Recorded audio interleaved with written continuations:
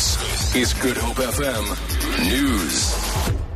Good afternoon. Constitutional law expert Pierre de Vos says President Jacob Zuma is not legally barred from fundraising for his Nkandla debt. He will, however, have to pay tax on the donations he receives.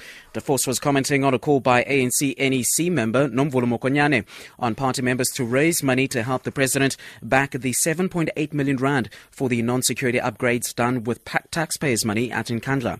Her call after comments by the ANC Secretary General that if ANC structures helped pay the money, they would be in contempt of court.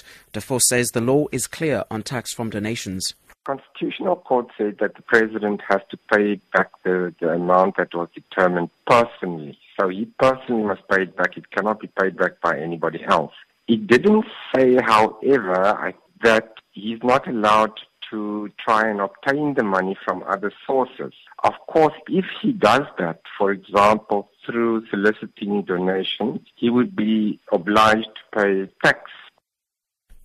The family of a Cape Town teenager who suffered severe burn wounds in a fire recently are appealing for help to care for him once he's discharged from hospital.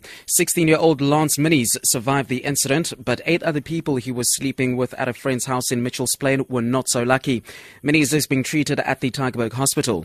His mother, Rita Minis, says the family currently shares a 3-bedroom house with 21 other people. She says her son risks reinfecting his wounds whilst living under such conditions. The doctor says it's still going to be 2 months there. I need a stable home for him when he come home.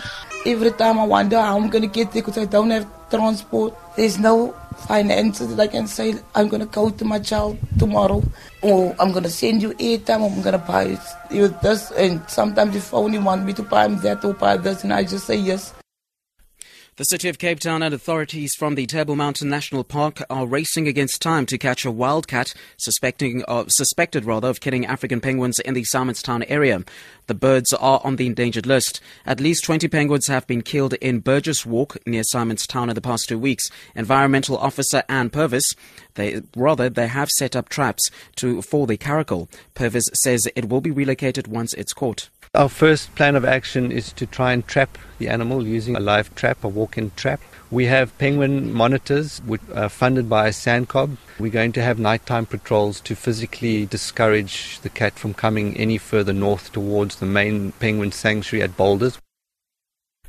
Dallas Chief of Police David Brown says one of the suspects in the killing of the 5 police officers told them that he wanted to kill white people, especially white officers. Speaking at a news conference, Brown said the suspect revealed that he was upset about the recent deaths of black men at the hands of police. The gunman was speaking during a long standoff with police in a car park after the shootings in which 6 police officers and 2 civilians were wounded.